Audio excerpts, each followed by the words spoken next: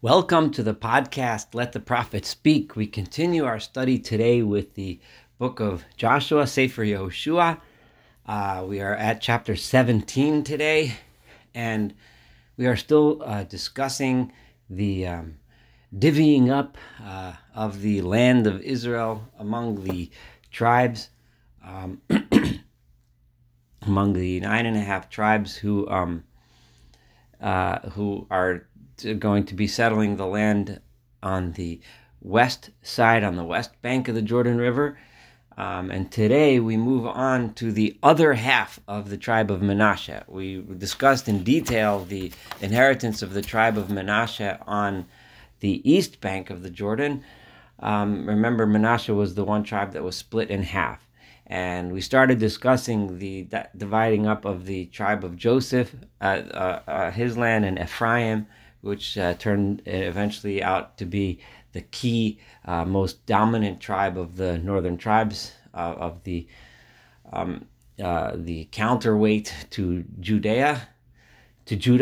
Okay, but Ephraim had a brother, Manasseh, whose tribe was split. So now we're talking about the half of Manasseh, which took their portion on the west bank, along with the majority, most of the other brothers. Vayihi gorol l'matei Menashe, and the lot, that which fell out to the portion of the tribe of Manasseh, kihu b'chor Yosef, because he was the firstborn of Joseph, the older of the two brothers. Manasseh was the firstborn over Ephraim. L'machir b'chor Menashe, Machir was the firstborn of Manasseh, and it was his descendants who lived on the west bank. Avi HaGilad, he was the father of Gilad, Kihu Ish Milchama, and he was a man of war, a strong warrior. Vayilo HaGilad v'Habashan, and Gilad and Bashan was what he inherited. I'm sorry, he was the one who inherited on the east side. However, Vayhi Livnei Menashe HaNosarim, the remainder of the descendants of Manasseh, those that did not come from Gilad and Machir, Hanosarim, the remainder of the Mishpachosam, according to their families, were the following: Livnei Eviezer, Livnei Chelek, Livnei Asriel, Livnei Shechem, Livnei Chefer, Livnei Shmida. These were the names of the other ones. Livnei Menashe ben Yosef HaZacharim Mishpachosam. Those were the male descendants of Manasseh, according to their families, that were awaiting their portion on the west bank. However, there was one descendant. One of those families we mentioned was Chefer, and he had a son, Vilitzlafchad. He had a son named Tzilafchad. And he is famous because of his daughters, which we're about to see in a minute. Because he was Tzilafchad ben Chefer, the son of Chefer, ben Gilad, son of Gilad, ben Machir, ben Menashe, the son of Machir, son of Menashe. Lo hayu lo banim. He did not have any sons, ki im banos. He only had daughters.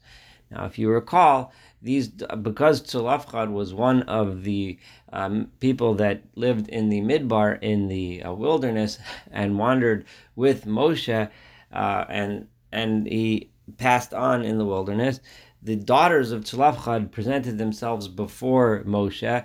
This is going back to the Torah.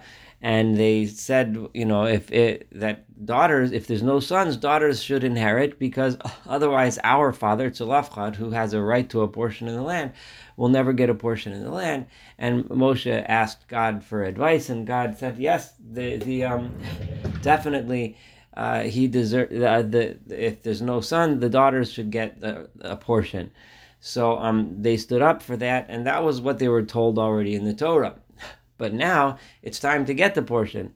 So what were the names? Ve'ela Shmos Benosav. These are the names of the daughters. It's interesting that the text doesn't just say daughters, but it names them.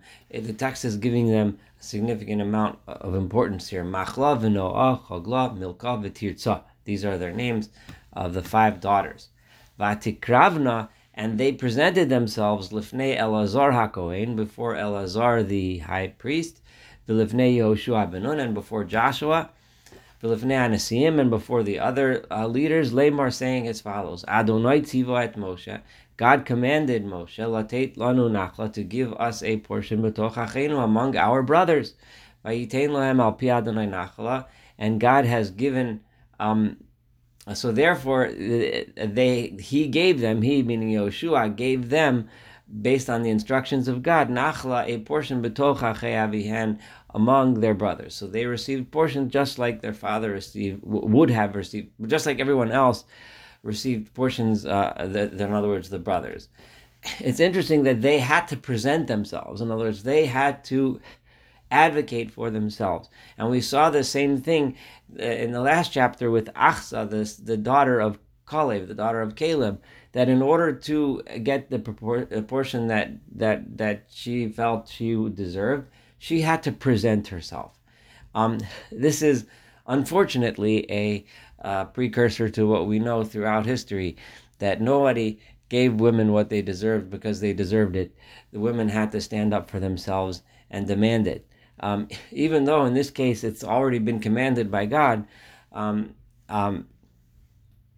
the verse here clearly commends them for doing that, and same just like it did with Achsa, it commends them for taking their lives into their own hands and advocating for what was justifiably theirs. Now, Chavle Menashe, the portions of Menashe were divided into 10 portions. The commentaries go into explanations as to how the daughters of house was divided into 10 and why the daughters of Tzlafchad received 4 of those portions based on the amount of families. I'm not going to go into the details, but it was Levad Me'eretz HaGilad VaHaBashan. This is aside from the land of Gilad and Bashan, Asher Me'ever Li'ardin, which was on the east side of the Jordan, and where the rest of their tribe lived. Ki benos Menashe, and the reason why it was divided into 10 portions is because the daughters of Menashe, Nachla betoch banav, they also inherited a inheritance among their sons, V'eretz HaGilad ha'itah levnei Menashe min Osarim, and the land of Gilad, which is on the other side, the remainder of Menashe's family took. Vayehi gvul Menashe, so now it's going to give the boundaries, and the boundaries of Menashe, may Asher, that go from the land of Asher, HaMichmitat, towards Michmitat, Asher al Panei Shechem, which is near Shechem, which is usually identified with modern-day Nablus. V'halach ha'gevul el hayamin el yoshvei ein tapuach, and then the boundary continued to the right, presumably that's eastward, towards the place where those that lived near the spring of Tapuach. L'Menashe ha'isa eretz Tapuach, and Menashe was given the land of Tapuach. It seems to be that there were others that lived in the Ein Tapuach. It doesn't identify who these others were, but the area of Tapuach was given to Menashe. V'Tapuach el gvul Menashe l'bnei Ephraim. But Tapuach itself, in other words, the land around Tapuach was for Menashe. Tapuach, the town itself, went to Ephraim, not Menashe. V'yard ha'gvul, and then the boundary went down. Nachal Kana to the Wadi Kana. Negba towards the south. L'Nachal Arim to the Wadi Arim. Ha'ela, L'Nachal towards the Wadi, I apologize. Arim ha'ela le'Ephraim. These towns, the towns that were in that area, belonged to Ephraim, betoch Hari Menashe, which were interspersed also among the towns that were given to Menashe. Ugvul Menashe, and the boundary which delineated Menashe's borders, Mitzvon L'Nachal, was north of the Wadi, Vayihi Totz Osav Ayama, and it went all the way towards the sea.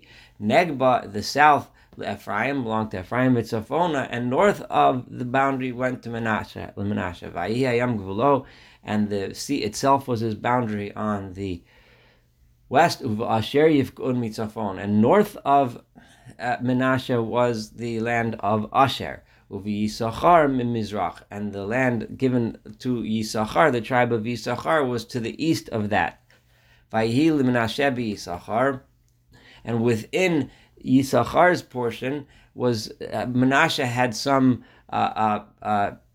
places, Uva Asher, and in Asher's portion, Menashe had some places. And what were these places? Beit Shan Uvnosah, that's the town of Beit Shan, and its outlying towns V'Yivla'am, and the city of Yivla'am Uvnosah, and its outlying towns V'et Yoshvei Dor, and the town of Dor, which is on the coast of Uvnosah, and its outlying towns V'Yoshvei Ein Dor Uvnosah, and those that resided in Ein Dor, the spring of Dor, and its outlying towns V'Yoshvei Tanach Uvnosah, v'yoshvei Megiddo uvenosea sheloshes hanafes. These constituted 3 separate areas, regions, or where they lived. V'lo yachlu v'nei Menashe lehorish et ha'arim ha'eleh. And this is interesting, and I want you to pay attention to this carefully. The people of Menashe were not able to send out, to dispossess, is often used in translations. It's a good word. The residents, in other words, the Canaanite residents of these cities. Now, not able could mean several ways. Chazal, and we saw before, understood the terms not able to mean they're not able because of some reason, because they had promised, right? Made something, because that's why we said before they could not get rid of the Jebusites from Jerusalem, because they had made a promise to their forefather Avimelech. But another interpretation, which is more common, is they were not able because the Canaanites were more powerful, so they couldn't wage war against them. I have been suggesting this entire time, and I think with a lot of support, that what this means is they were not able because the people of Canaan didn't want to leave, and they said they didn't want to fight. And remember, the command from God was to offer peace terms first, and we've seen several times that was the case. So Vayoel, and we continue in this verse, it says, Vayoel HaKanani lo shevet ba'aretz hazos. The Canaanites desired to remain in this land. They didn't want to leave. Vayehi, so it was ki chozku b'nei Yisrael, when they were strong. See, this seems to prove that it's about the verse, when they were strong, in other words, and they could have militarily removed them, right? But they still did not do so. What did they do? Vayetnu et haKanani lomas. They made the Canaanites pay tribute. V'horesh lohorishu, but they did not dispossess them. They did not get rid of them. This, in my humble opinion, is a clear indication that the Chazku b'nei Yisrael, they could have thrown them out, but they did not, because they were listening to the instructions of the Torah. And this is according to Ramban and the Rambam's interpretation, which is, if they agree to stay and they want to stay and they ask for peace, then you have them pay tribute. Now, paying tribute is the ancient equivalent of paying taxes, which when one nation would conquer another, and one nation would be the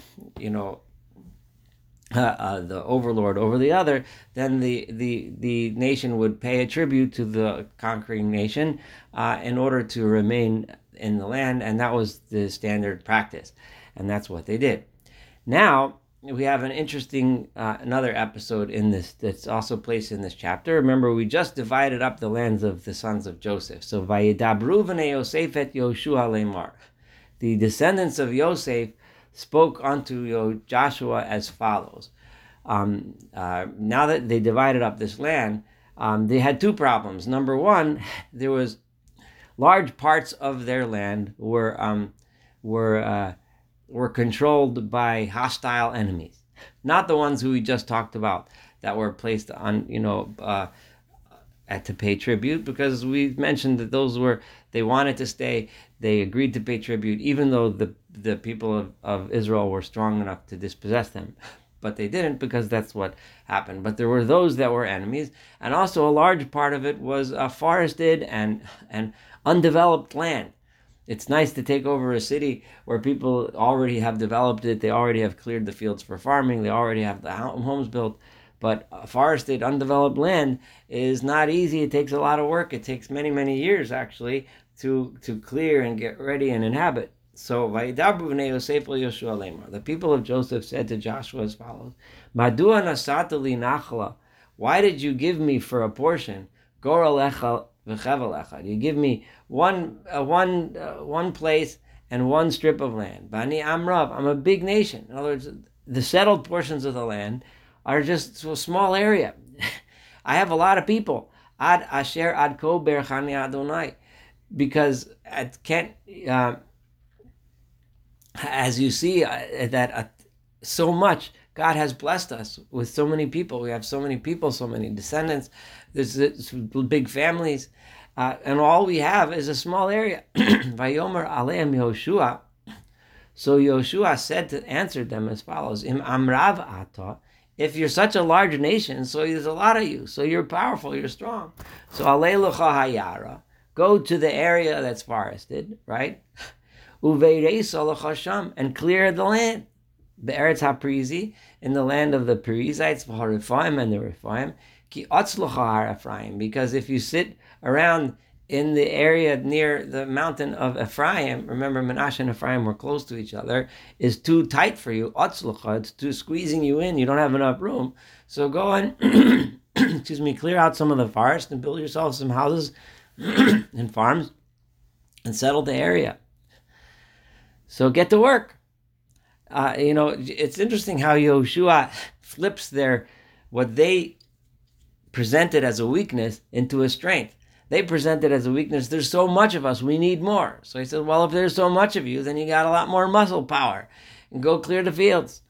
Vayomer b'nei Yosef, and then the descendants of Joseph said, Lo yimatzei lanu ha'ar. We can't, that just, even if we cleared the fields, we're still not enough. We still need more. And then they give the other kvetch, the other complaint. This is like the leaders listening to people complaining.